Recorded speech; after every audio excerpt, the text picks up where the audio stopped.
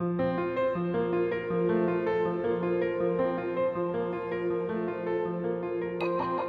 is Inner Healing Paths podcast. Here we discuss the healing of the mind, body, soul, and spirit through a variety of different paths. We have emotional and spiritually minded conversations centering on ancestral healing, psychology, astrology, yoga, meditation, magic, and indigenous spiritual practices of the world. I am your host, Rosa Shetty, and I am so happy you are here. Welcome.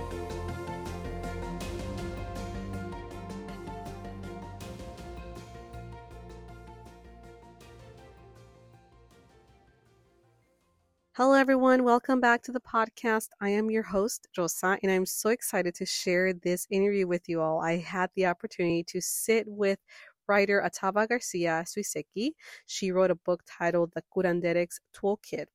And in our conversation, we talk about plant medicine, we talk about rituals and healing. Atava shares her journey of discovering or finding curanderismo, finding herbalism, and we talk about the powerful benefits of limpias and curanderismo, how it helps folks heal not just from physical but emotional and spiritual wounds.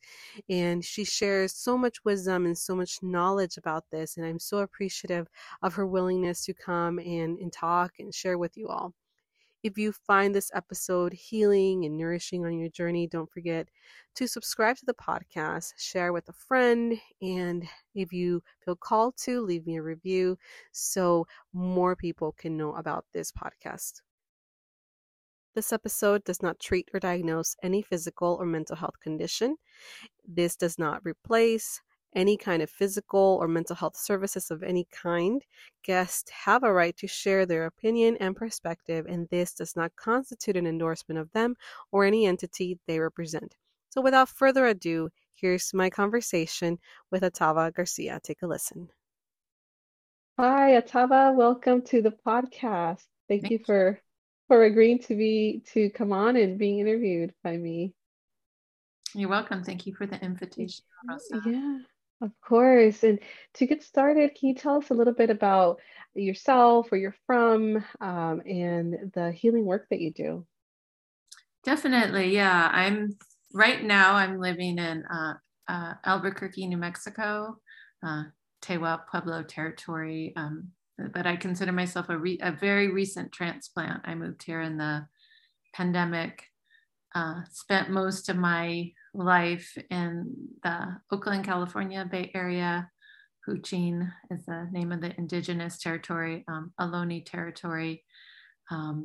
My family moved to California when I was 13, but my roots are actually in the Midwest. I was born in Detroit, and a lot of my family is from there. And, you know, in terms of family history and story, like a lot of my grandparents were immigrants from somewhere else who all ended up from Mexico, Hungary, and Poland, who ended up in Detroit in the early 1900s when everything was booming in the auto industry. So so my ancestral background is, I have ancestors on my mother's side from Mexico, from Guanajuato, actually from New Mexico, where I'm living now, kind of close to where, according to family story, I have ancestors from northern New Mexico who then traveled to Mexico because there was not this border.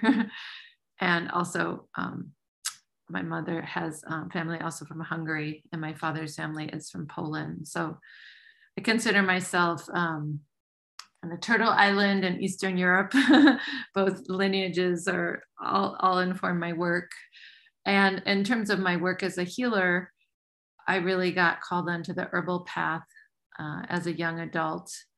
I'm now 54, and it was in my early 20s. So over 30 years ago, I went to an herbal gathering, fell in love with herbalism, and just felt like I was coming home.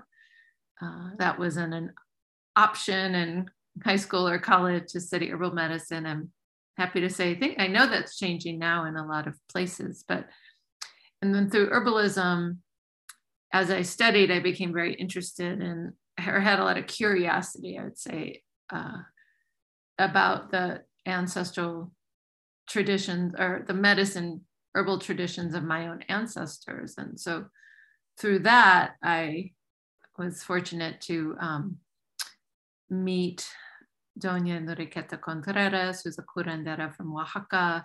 So then began my path of studying curanderismo. You know, it was a couple of years after already on the herbal path. So I really feel like as the work I do with, you know, with my clients, with students, is really centered on herbal medicine, on plant medicine, but very much informed by all that I've learned from my maestras, and also just this remembering of ancestral medicine, I would say in a broader context, that plants are our relatives, they are ancestors, they are, you know, beings with intelligence. And so really trying to come from that perspective when working with plants.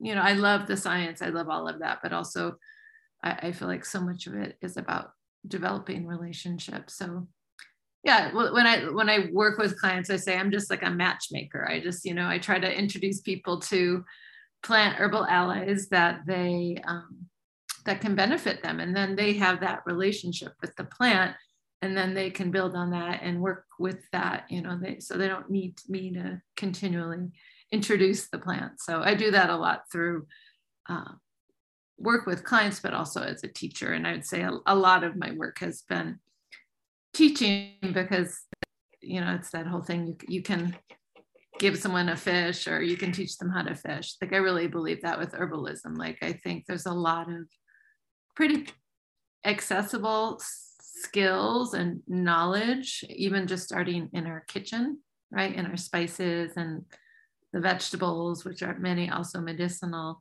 and just learning how to empower ourselves to take care of our health, which is also the way it's always been for millennia for most people in most cultures. So I think this separation from herbalism or food is medicine is fairly recent, depending on the people and their background. But anyways, that was a long introduction.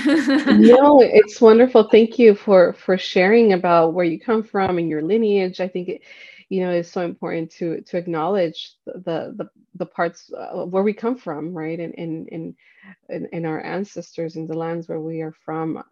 So thank you for that introduction. And I'm wondering, I think for a lot of healers, and I'm a mental health therapist, and just in general, I think folks that go into a field where we're helping others, a lot of times it stems from our own search for medicine, for the medicina that we need. And I'm wondering, just in your own life and experience, and how did that almost prepare you, or how did that lead to your career, or your, I should say, as a curandera? How did that in a way prepare you for where you're at now?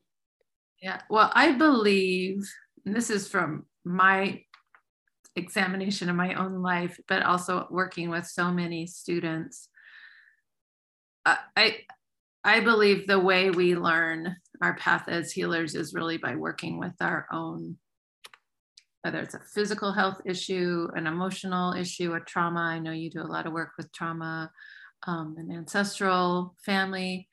Like we really get initiated and trained by working on ourselves and through our own stuff. All right, what I read about in the book, one of my teachers, Estela Roman, calls that with los aires, like our anger, our susto, our fear, our shock.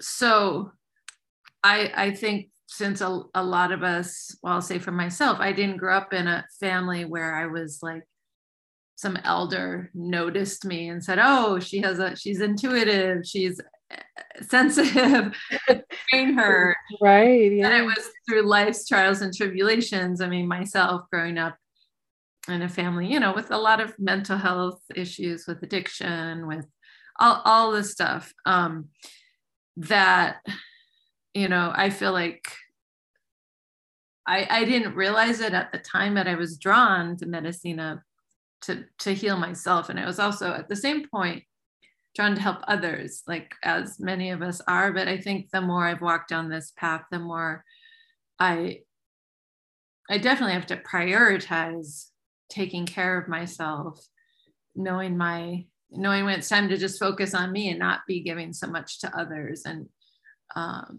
because there's always something, right? Like I feel like when I was younger, there was a lot of emotional work I was doing, and then when I got older, then a lot of physical health issues, and then and we're also in a really challenging time. So yeah, I think what I love about Curanderismo and herbalism, which are under the same umbrella, is that when I'm going through a hard time, I have tools, which is why I call my book the toolkit.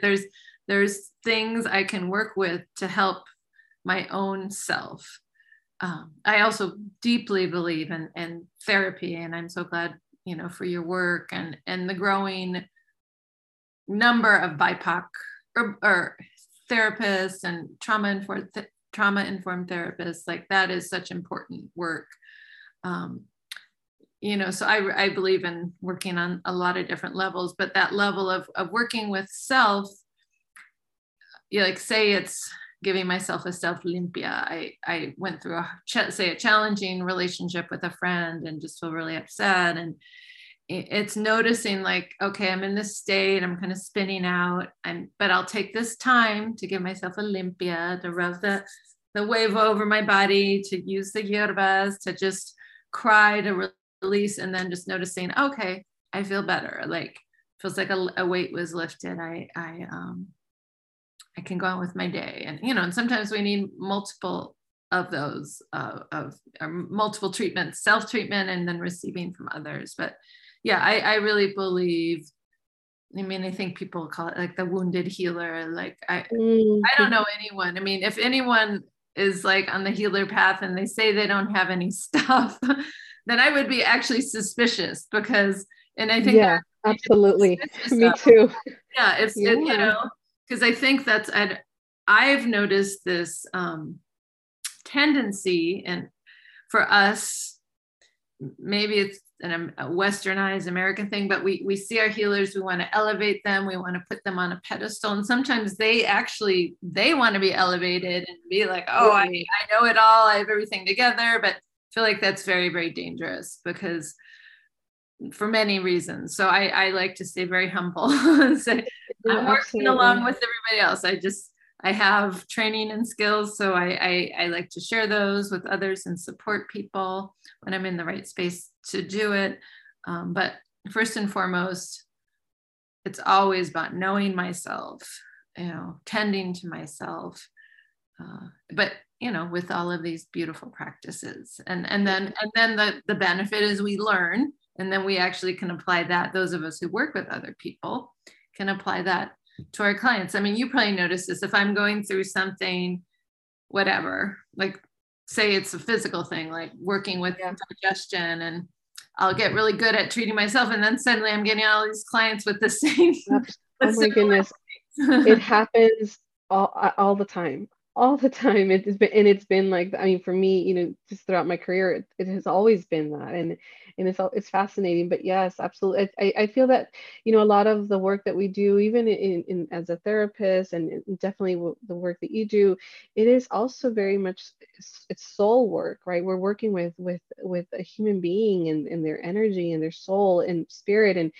And for that reason, I feel that it's part of what, when we go through difficulties, when we work through it, and when we process our own difficulties, then we're able to integrate that, and then through that process really understand someone's journey in a deeper, more soulful way. Because yes, we can learn it in school, and we can go and read about it, and we have this book knowledge, which is also very important, but then there is it changes you as a healer, as a therapist, when you're able to embody that also in your own lived experience. I'm talking about the healing, right? When you embody the healing of your own wounds, it translates into the work with others in a much deeper way. I feel that. I don't know. I agree. Yeah. Yeah, no.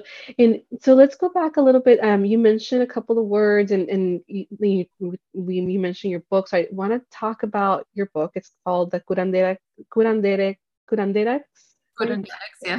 Curanderex, sorry, Curanderex Toolkit. And I just want to say that when I first held your book and I browsed through it, at first glance, I felt so much, I want to say peace and like this beautiful energy just holding your book and browsing through it is the pictures are beautiful, the way the colors, everything is just organized, which I appreciate. It's organized in such a beautiful way, and the blending of history and story and tradition, it was just beautiful. So I want to say that because I feel that I come across a lot of books about energy healing and curanderismo, but your book stood out to me because it's just so beautiful, and the way it's presented and organized was just it really resonated with me in my brain, and the way I learned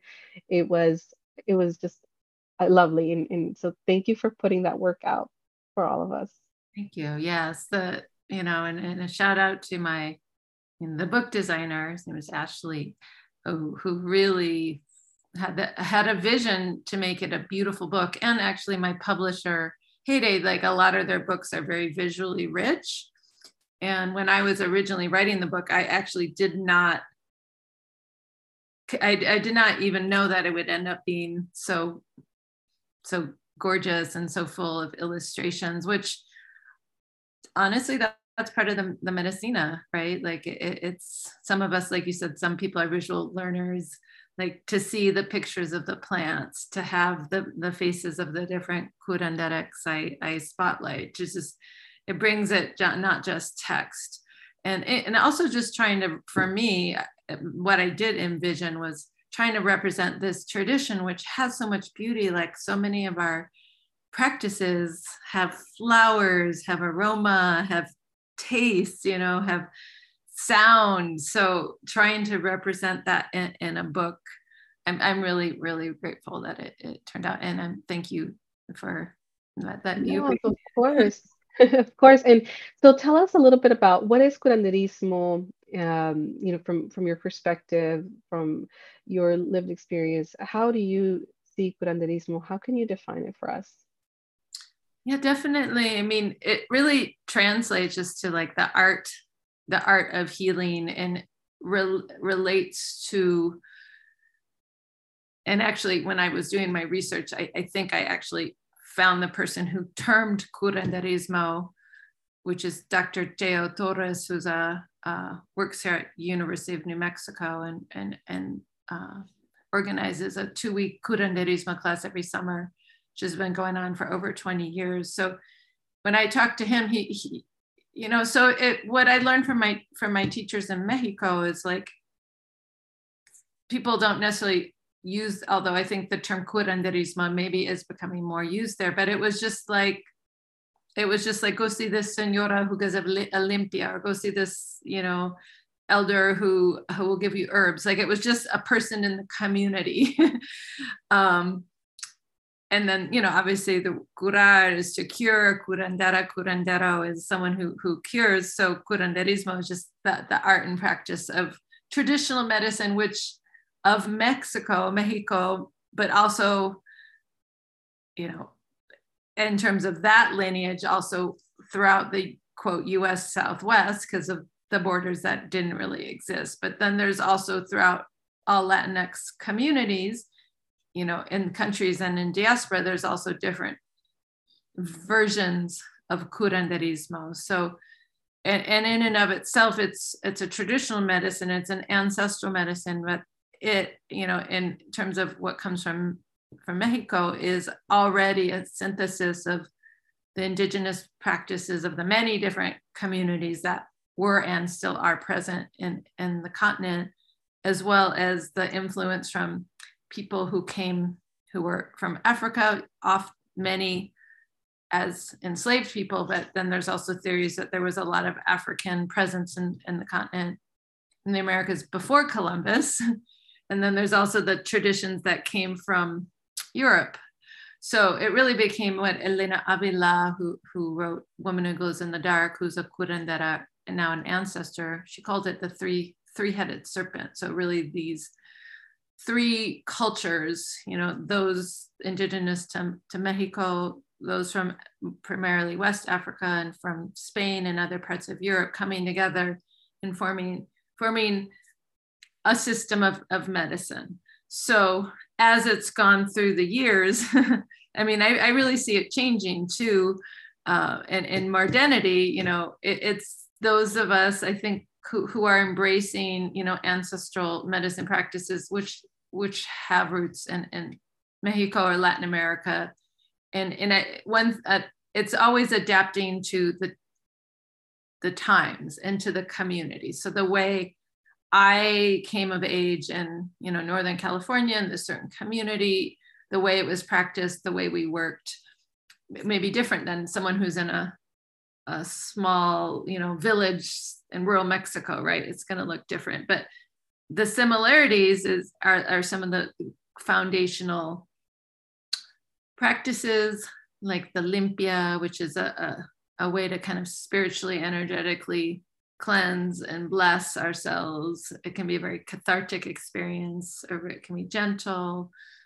Practices of baños or baths. I mean, what I learned as an herbalist is I felt like, for me, curanderismo brought back some of the parts of herbalism that I felt like were missing in like kind of standard American education, because it was working, like we said, with the soul or the spirit, and also using herbs in a real sensual way, again, like rubbing them on your body or bathing in them and their aroma. So, and then I think what's common too in, many places are some of our diagnoses, like susto, which would be translated loosely to like a shock or a trauma. We can have little sustos or big sustos or chronic sustos, which similar to post-traumatic stress. So that's all to say, curanderismo is many, many things. And another thing I want to say is, those of us who are practitioners, because a lot of people I've noticed in my community, nobody wants to say that they're a curandera, because even if they're practicing the medicine, because we've had these teachers who are great and we were like, we're not them, we can't use that word. But one of my friends, colleagues, she's in the book, Sandra Pacheco, she differentiates it into like, there's small c curandera, curandero, curanderex. That's those of us who are using the medicina for ourselves, for our families, right? We're engaging with it. We're continuing traditions that have been preserved and passed on for hundreds of years, right? So we are practicing the medicine. And then like the big C curanderas are the ones who really make it their whole life. They're known in the community. And I really do believe it's something that the community acknowledges. And I hopefully that came across in the book. Like, this isn't a path that you study, you go to a couple workshops, and then you're like, I'm a curandera. Like, it's really, I believe we do work, we study, we serve our community, and then the community gives us that. Absolutely. And what are your thoughts about, on that note, because of social media, I feel that social media just gives us so much access and which is great and is needed, especially for marginalized communities. We finally have access to a whole, basically to a world of information and people and resources. But what I'm also seeing is this abundance, right, of this term, a curandera, curandero, curanderex, on social media. And and I feel that, in terms of, because they can, right, you can put that on your handle, you can claim that, you take a class and you can, there's no certification or anything like that, right? You can do that. However, I'm curious about, what are your thoughts about that? I mean, on one hand, of course, the access to information and reclamation, right, of our history and our lineage, which is critical and important. And then also, on the other hand, the I guess the caution that folks should have when it comes to those that are claiming this. What are your thoughts about that?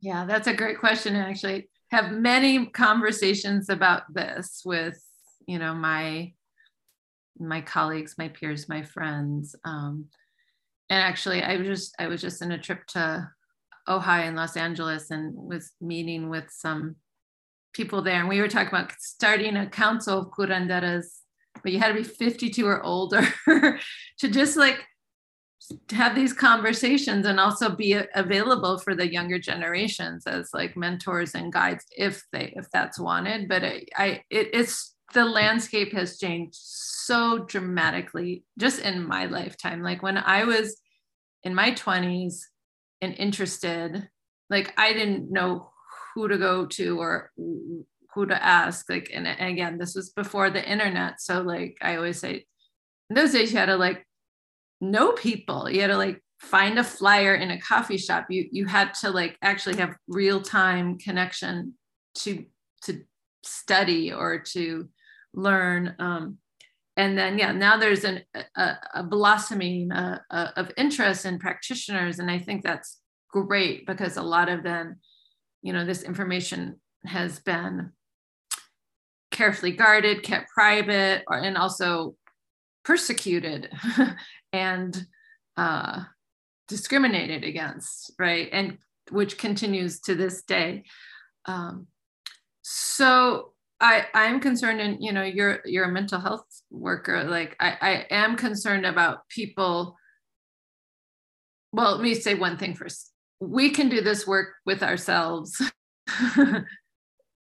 from the beginning, right? So I say, start with yourself, work with yourself. Like I used to tell my students, like do like at least 13 limpias on yourself. And then I would probably raise it to 52, like before you do it on someone else. Like take your time, get to know the medicina,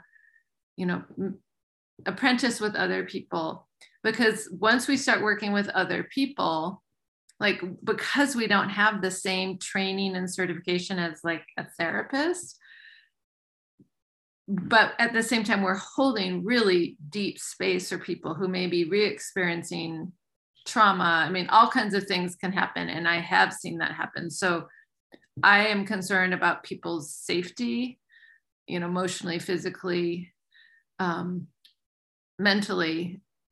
If we're working with energies and practices that we have not, had I guess just the training and experience to hold that space. So that's one thing I guess that would be the main thing I'm concerned about.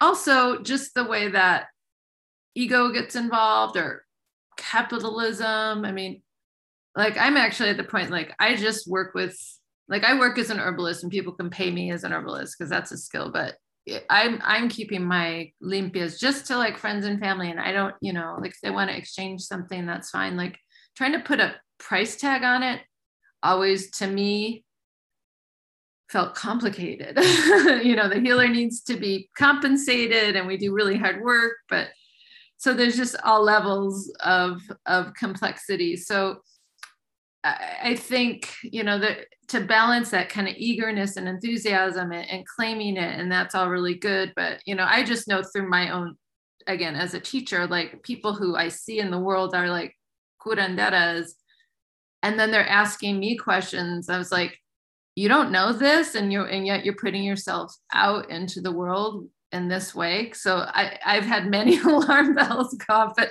it's interesting too. That's why it's like, we'll have this council of elder, and 52 in our tradition it's like when you've officially an elder, and just so we can have these conversations. And so I feel like it can hold both, like the excitement about the reclaiming and the growing, and also just like, okay, and the other thing is just allowing ourselves to take our time to really develop into a healer. Like from the time I first learned about Olympia, it was about 13 years later till I actually gave one. And I remember asking my maestra, Stella Romano, I was like, when will I be ready to give Olympia? And like all those years I was supporting her. and Doña Enriqueta like being like really like the one who cooked and cleaned and swept and maybe was in the rooms with them while they're giving their limpias, right? Because that's part of the learning. And Estela said, well, when people start to ask you, and you know, and I was like, oh, and then eventually people asked me, but it took a long time. So I feel like I was coming of age when there was still like the slow lane, and now things are going quicker, and we want to heal, we want our communities to heal, and there's so much susto, right? There's so much trauma, and the thing I'm concerned about is there's continuous new ones. Like I'm still healing my lifetime and my ancestors, but then there's mass shootings and climate crisis and police brutality and all these things that are like in our sphere. So I don't know what the answer is, like how to kind of harness the energy of everyone who's very excited to practice, but then also have some sort of, just counsel again, of those of us who have been in the path for decades, that we can just be of support and guidance. Yeah, and you know, when you mentioned earlier that the term curanderismo is actually a newer, well, quote unquote, newer term, right? And in most people back in the day, I mean, I was talking to my mom, who's older and grew up in a very small pueblo in Mexico, and I was asking her about curanderismo. Did you know a curandera? And she's like, no, like we didn't call it that. Like when I was growing up, it was just, la señora que te cura, or la señora o la bruja del pueblo. So, and there were older folks, right, that have been maybe just they picked up this from their grandma or parent, and then when they came of age. So I think what you mentioned is that it takes time, right? For this energy, this healing, or even as a healer, for your gifts to marinate, right? As you're doing your own work. And so I love that you're bringing attention to the fact that we can start with ourselves, and we can incorporate all of this in our own life. But when it comes to sharing it with others, to just pace ourselves, right? And to allow this medicine to take form and to guide really our gifts and how we share this with others. And it took 13 years for you. That's shocking. Shocking, but not. But I'm glad that you're sharing that, because I think folks need to know, not just as a healer, but as a consumer, right? To always know who you're going to, and to, I guess, ask questions, right? It's valid to ask where you learn this, and who are your teachers. And I think all these questions are important to prevent harm, intentional or sometimes unintentional, right? People that mean very well, but they just don't have the experience. They end up causing harm or re-traumatizing. Yeah, and it's also about taking care of ourselves too. I mean, and I look back and I know I made a lot of quote mistakes, but I'll just say they were lessons about how really about energies I absorbed from working with people, or much, or doing like events where it was like we just had like a line of people all day, and it's limpia after limpia after limpia. Yes. So I think that's important too, right? How the impact that it takes on you as a healer, the energetic and physical impact over time, right? It can take a toll. Definitely, yeah. And I've seen many members of our community, get sick, myself included. And so, I don't know if it's a higher rate than other people, but it's just like, I'm curious, like kind of going to things like spiritual hygiene or whatever, like we're interfacing with very strong aires, very strong, what we may say trauma or buried emotion.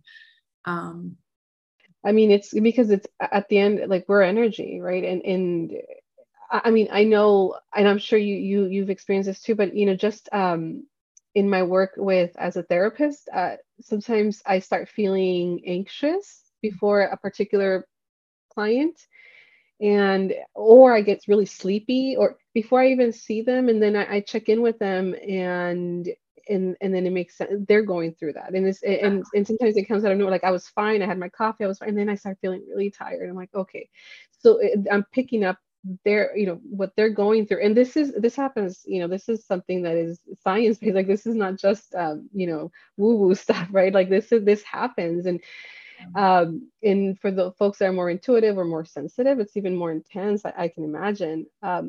So I can, so as a curandera, doing this deep energy, spiritual work, connecting in such a deep way with folks, it must be, you must have to have some kind of system in place to protect yourself, protect your energy. Yeah, what I think, again, going back to the traditional medicine practices in Mexico, I think a very important system in place is the temazcal, which is the place to sweat, which are different than the ones that are called sweat lodges in the like Plains Indian, Lakota, Dakota tradition. In Mexico, they're often made of adobe. So they're like little clay huts that you go in and you pray and you sweat and you cleanse. I think actually having that available to like clean ourselves off after we see our clients is really important. And I don't have one. I'm actually trying to get one. But again, like these practices, like how do we tend to ourselves after working with clients? So I think, if you have a temazcal to get in, that's a great way to like let it go. I've been there was this one healing clinic that I was a part of, a free healing clinic for women. And I was actually working as an herbalist that day, but there was curanderas like doing limpias all day, but back to back to back to back clients.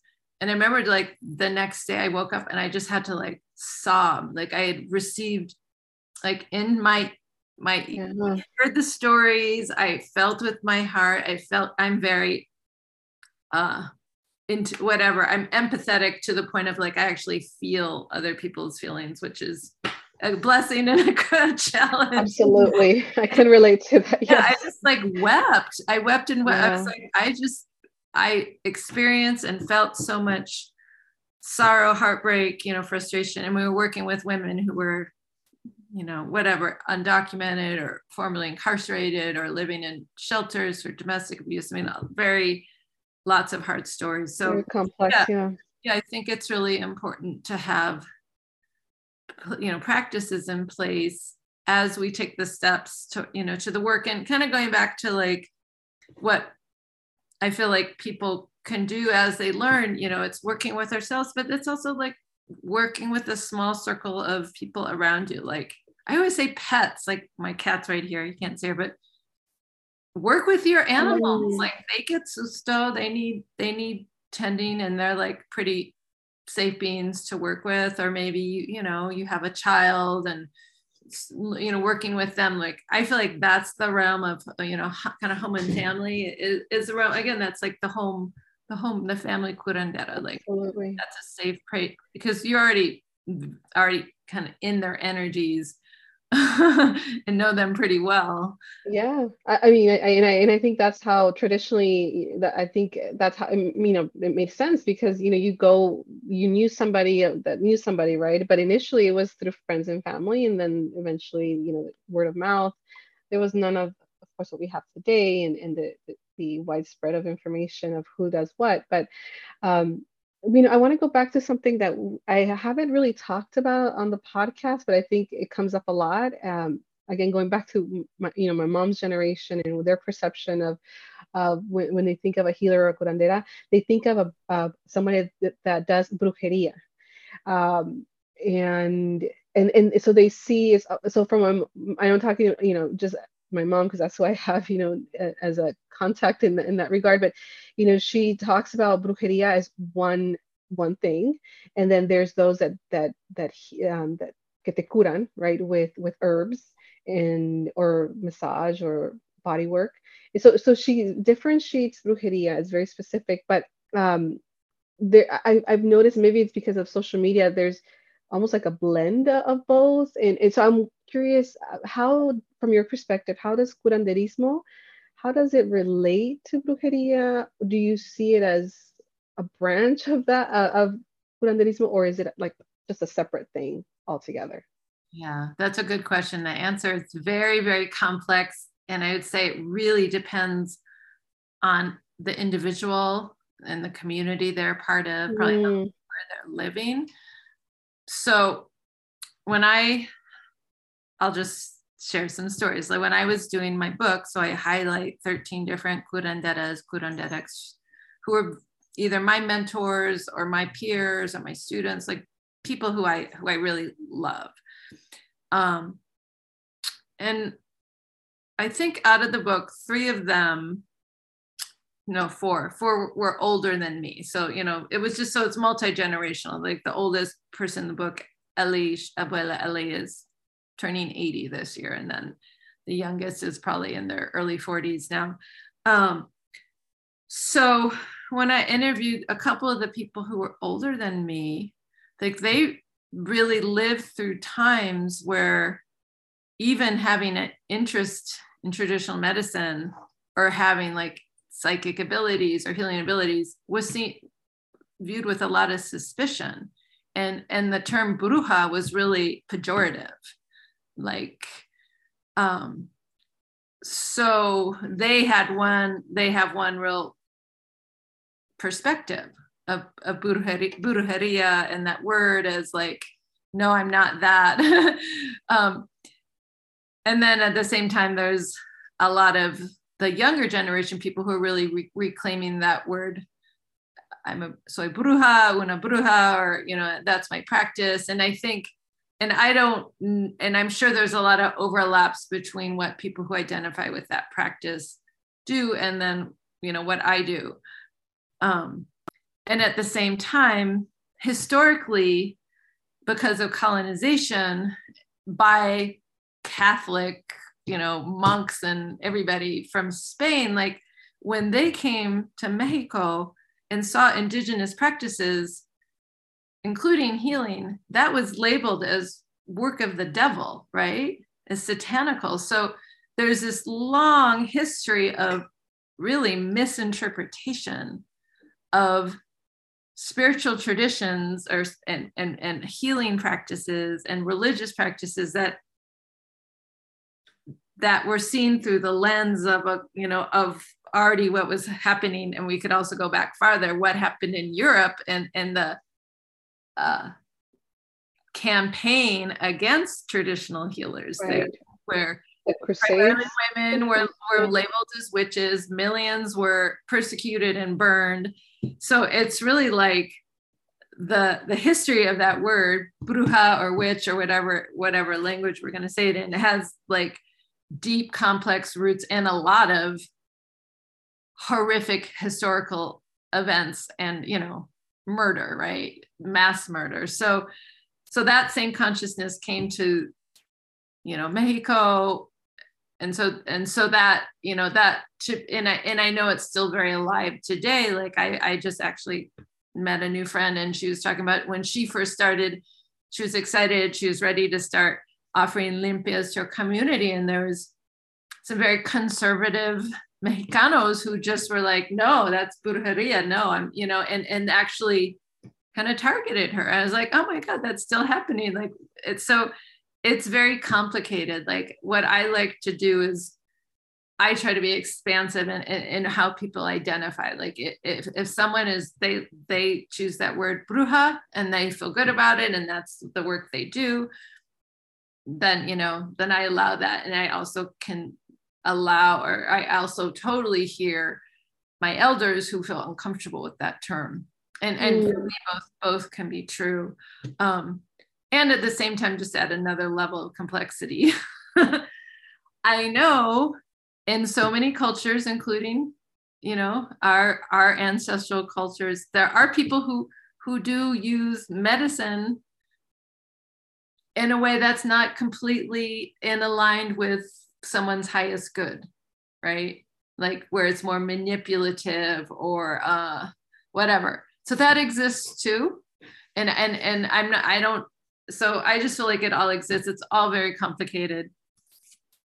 I have never been trained by anyone who said, I'm a bruja, and this is what this is our practices. Like all my mentors identified as curanderas, so that's my comfortable title or whatever. Yeah. But yeah, it's a very, I think it's when we just to be in conversation about it comes out like every time, because there's always, and I think people, again, if you grew up, maybe your mom or certain generations or places where there's actually a lot of fear in people about like, if you do the huevo and do the limpia, that's like, yeah. I think there is a lot of fear of what they can do to you, in terms of when they say they hicieron brujeria is a term that tends to reflect something, they did something negative to you, like, almost like witchcraft, right? It's like that's they're so to hurt you, right? It's like so it's very magical for me, when brujeria, when I think of that term, I associate it with just magic, right? And so I want to touch real quick. I know we're running out of time, but I want to touch real quick on something that you are that you talk a lot about, and and I heard you share on another podcast that a book might be coming on this topic, ancestral healing and ancestral connection. What does that mean to you? And how is that part of, or how do you incorporate that as part of the work that you do in your medicine? Definitely, yeah. That's really something that's I've been curious about, and I guess passionate about for many years of my life. So, and I think my understanding of it, or my framework of it, changes too.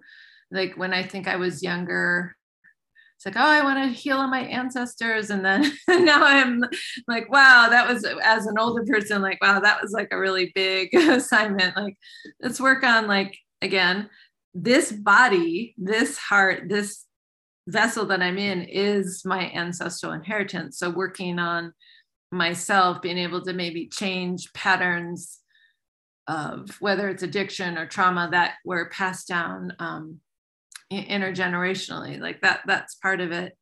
I feel like another part of it is just connecting with the story, with the history, and really knowing who we come from and what happened to our parents, our grandparents, our great grandparents that brought us to this moment. And then for me, the part that that really I like to focus on are connecting with or reconnecting, depending on who we are, with the practices, with the medicinas, with the herbs, with the food, with the rituals that sustained our people for many, many, many generations. And then because of many things, immigration, colonization, war, there's been a disconnect. So for me, it's like returning to the practices of, making a herbal tea or cooking these certain meals or gathering the way my ancestors gathered. And I feel like we all can do that. And I feel like that helps then. I feel like the medicine of our ancestors is also like helps us, can be very effective when working with our ancestral and intergenerational trauma, of which we all have. And I know because I listened to that conversation, I was excited to learn about that book. Was it Jessica who wrote the which one? It was a book on healing ancestral trauma for BIPOC people. Anyways, I don't have to. It was an interview I heard. Natalie Gutierrez. Oh, okay, Natalie. Yeah. She wrote. Yeah, she talks a lot about that. Yeah. So that was really exciting. I'm going to get that book. So yeah. So for me, there's many, many levels to it. There's the connection, literally, to the humans. There's the connection, like what were the names of my grandparents, great grandparents, to their story, to their history, to their practices. And one thing, and I've learned this from different therapists. Like I feel like your field is really doing some incredible stuff with trauma, but that, you know, we inherit the trauma of our ancestors, but we also inherit their gifts and their resilience. So for me, it's also, I feel like for me, the gifts are connected to the practices, to the herbs. And so we can use that as we navigate all the complex layers of healing. No, I love that. Thank you for sharing that. And I think that a lot of folks associate when we talk about ancestral connection or connecting with our ancestors, I think a lot of people think of like mediumship or doing more of that. And what you described is what resonates with me. And it's just getting to know your lineage, right? And where you come from and their struggles, the cycles, the patterns, right? And then reflecting on how it's being manifested in my own lived experience. But I think there is an important component of ancestral healing that comes through the connection with your ancestors, right? And tapping into that spirit world. How,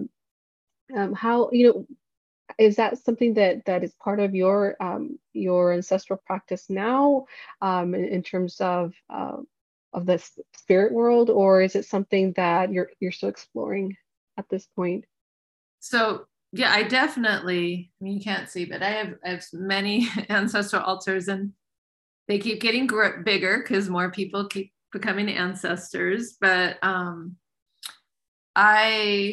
have, regular, whatever, prayer, communication, connection with different ones of them. And what I'm noticing is different ancestors kind of have different blessings or areas of focus in my life that they help me out with. So, and I think it's subtle work, because we could sit there and like pray. Like, for example, yesterday was the 8th year anniversary of my father's death. And my dad, since he died, has been he really actually helps with my career. Like, I'm pretty sure he's the reason I even got a book contract, because someone approached me about the book. Like, that, I don't know, I wasn't expecting that. Like, but he's good at like opening doors or bringing people. I love that.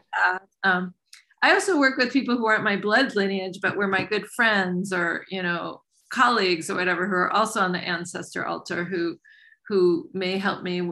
And, so I don't want to also just be one way, like they're helping me, but I feel like I'm also remembering them, like, as like, oh, like a friend of mine became an ancestor last November, and she loved music and dancing and drumming. And so there's some times when I just feel like I'll play my music and I'm dancing. I'm like, oh, this is Symbwala, like telling me to like dance it out. Like, so it's also keeping their legacy alive and their energy of the way that they touched our lives and our hearts.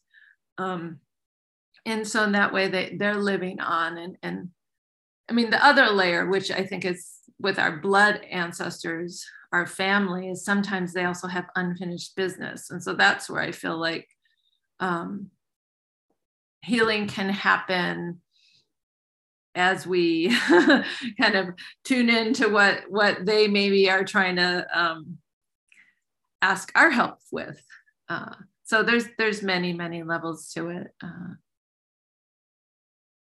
So beautiful. Thank you for sharing your journey with that. And tell us a little bit about, for folks that would love to get familiar with you, your work, and get your book. How can folks find you? Where can we get your book? And how can people say or connect with you or stay in touch with you?